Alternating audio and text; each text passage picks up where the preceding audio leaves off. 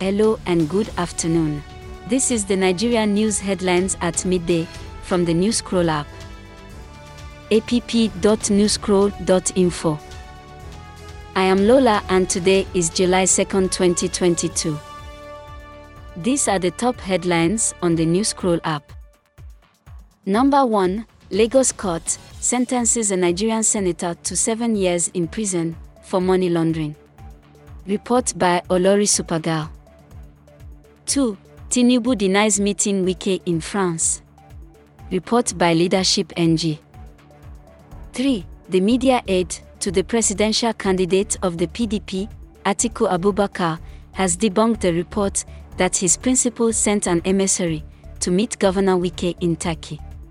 Report by Niger News. 4. Peter Obi's quest for presidency will end in a catastrophe. Report by PM News.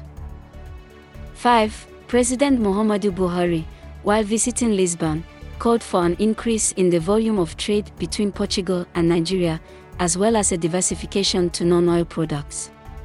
Report by News Diary.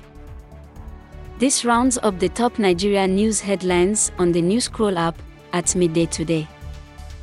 Visit app.newscroll.info for more trending Nigerian news stories.